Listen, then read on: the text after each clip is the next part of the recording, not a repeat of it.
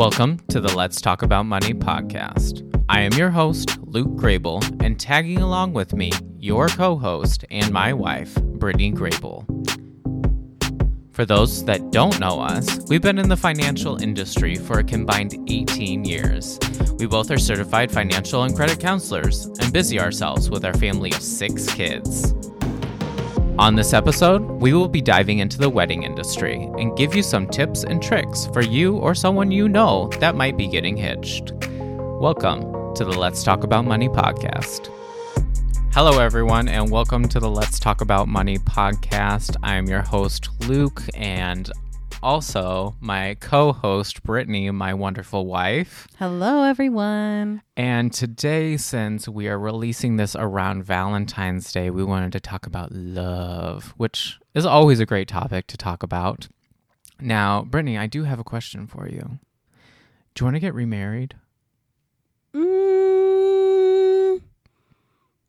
Yeah, I guess I'd marry you again. You guess. But in all seriousness, we are looking forward to planning a vow renewal this year. I will be married 10 years, so that's something really exciting. However, the wedding industry and the wedding climate looks a lot different than it did back in 2014 when we originally got married. It's very true, though. Like, it's hard to filter through the statistics, though, because you read one thing and it says the average wedding, say back in 2014, was around 31,000, and you look for the estimates of 2024 and it's around the same, which is shocking. But then thinking about it, we look at our economic climate that we're in right now and it's pretty healthy. And back in 2014, despite, a couple things going on in the economy, that was a pretty healthy time as well. So you see that the wedding industry ebbs and flows very similarly to how our economic climate does. Now, just because we say average, though, that doesn't mean that vendor prices and other things like that haven't increased. It may be that, people that are getting married are making smarter decisions. So maybe instead of spending thousands of dollars on little plates that go underneath plates, whatever those things are called again. Charging plates. Thank you. Instead of maybe doing that, they're thrifting with something different. So when we're talking about averages, it's a really hard thing to kind of sort through, especially because weddings, as we all are very individualistic. So it's going to vary pretty drastically. That's really true. And so we want to give you guys some really great tips for how to financially prepare for a wedding and then how to make smart financial decisions when you are getting married, because it is and can be such a major financial commitment. So where do we start when we build a budget for a wedding? Like, what are the first steps, the first things we need to be thinking about? I think ultimately it's just researching, especially where you're planning on getting married, because that's one of the number one indicators on how expensive your wedding is. Like, most expensive weddings typically are New York or major cities, whereas where we live, it's not a giant city, so the wedding industry isn't as egregiously expensive. So you just have to research kind of the main things like venue, different providers, whether that's food, lighting, DJ equipment, and as well wedding dresses, those kind of things. Well, and I think it's also really important to mention that a good rule of thumb is to, before you start looking into those things, figure out how much you want to spend on your wedding, how much you can afford to spend on your wedding, because weddings, let's face it, they're a very sentimental and feelings-driven event. So it's really easy to kind of blow through a budget or prioritize a bunch of things that don't necessarily matter in the end if you don't have that number in mind. So I think that's something that's really important, is for you to sit down with your potential spouse, even family members, and talk through, what does our budget look like? What are we willing to spend? Because that will help prioritize all along the way. I like that you had mentioned about sitting down with family members too, because it's not a one size fits all on who is going to help assist with paying for the wedding. I know in our situation, we had financial help from both your mother and father, but on my side of the family, they just were not able to provide that as much. So a lot of our wedding we paid for out of pocket, and then for a couple different things, which we'll talk about, those things were supplemented with the help of your parents, thankfully. So how do we make sure that we're getting a good price, though? Because I think that's something that it's easy to get wrapped up in the glitz and the glam and the emotions of it. But how do we make sure that we're getting a good price on, say, like vendors? Well, I think we have to remember that the wedding industry is a huge business.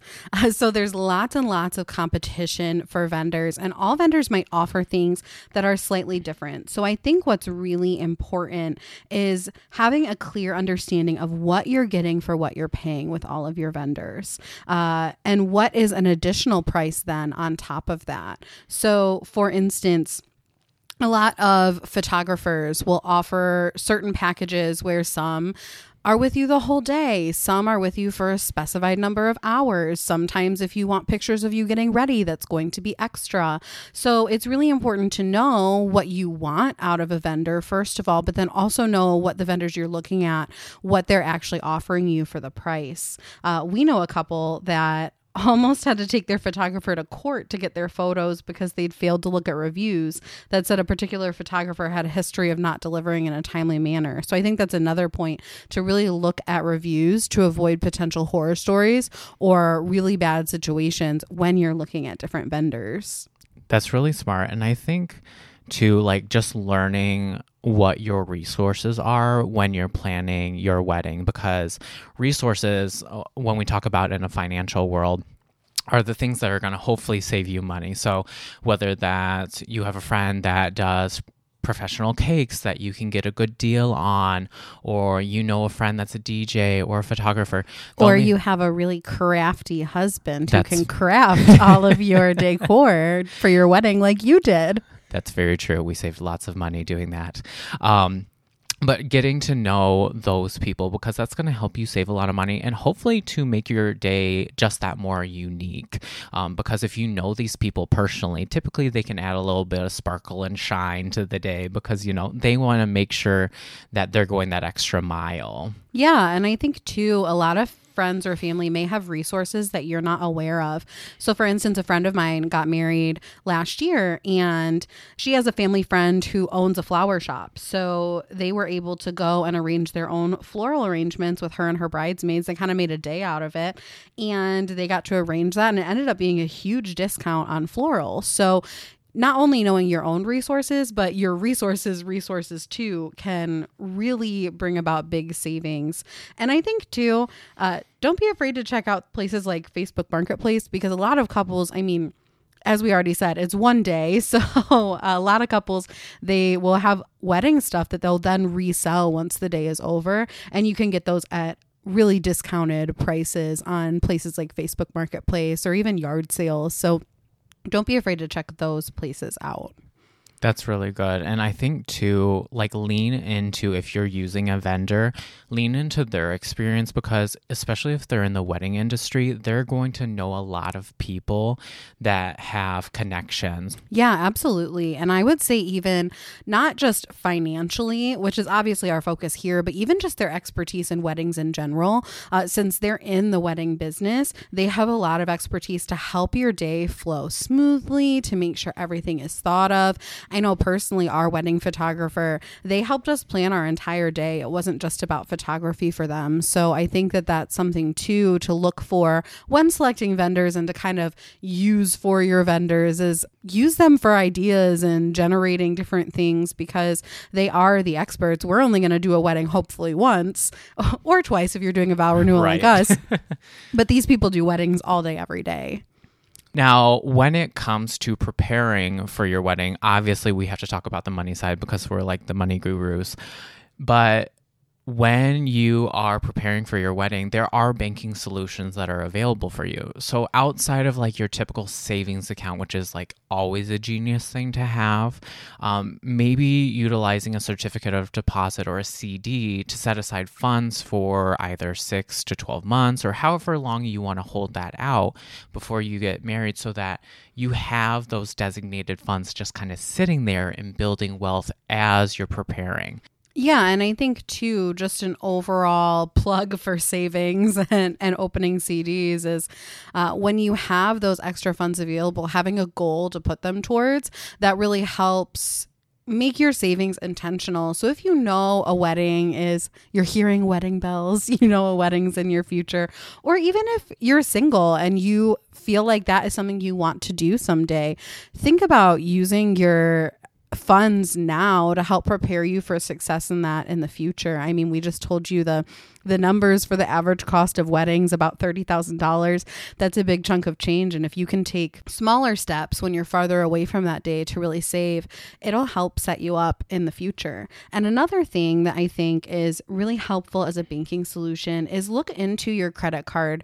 If you have any sort of rewards points, like the Directions credit card, we offer scorecard rewards points, and you can use those for different kinds of purchases. So for example, when we got married, we used our scorecard rewards points to purchase a rental car for our honeymoon.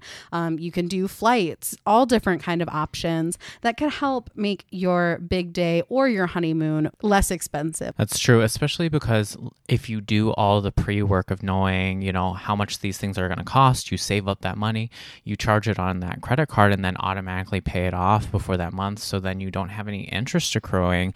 Then that's free points. Basically, you're not racking up any additional interest.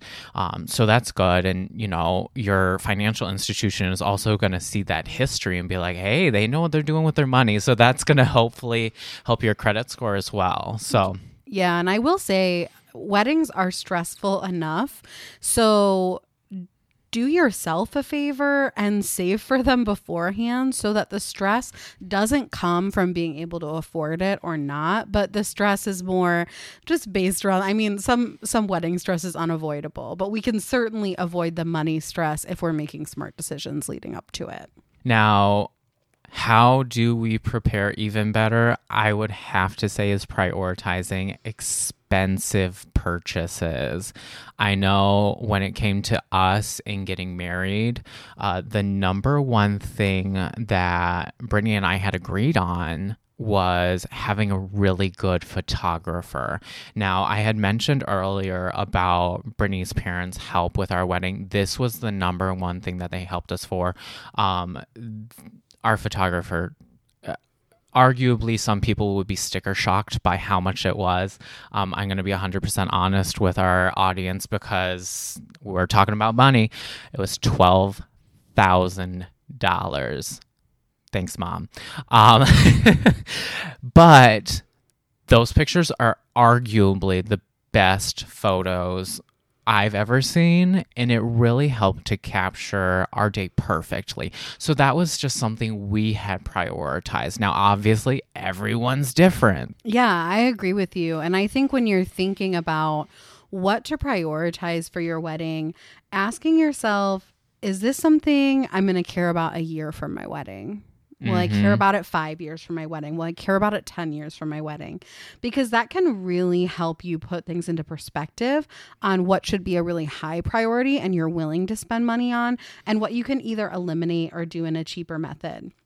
Like, for instance, wedding favors. A lot of people have favors that they give their guests at their wedding, and they're really nice and sweet, but how many people just kind of leave that wedding favor in their car seat? Away. Yeah, throw them away. All of the wedding favors we have ever gotten have been thrown away yes. by me. So that's one thing to think about when you're doing that test of, is this going to matter a year from now? Am I really going to care what I gave people at my wedding? Are they going to still be using it a year from now? Maybe your answer is yes. And there is no judgment there. Maybe it's yes, and that's a really high priority for you.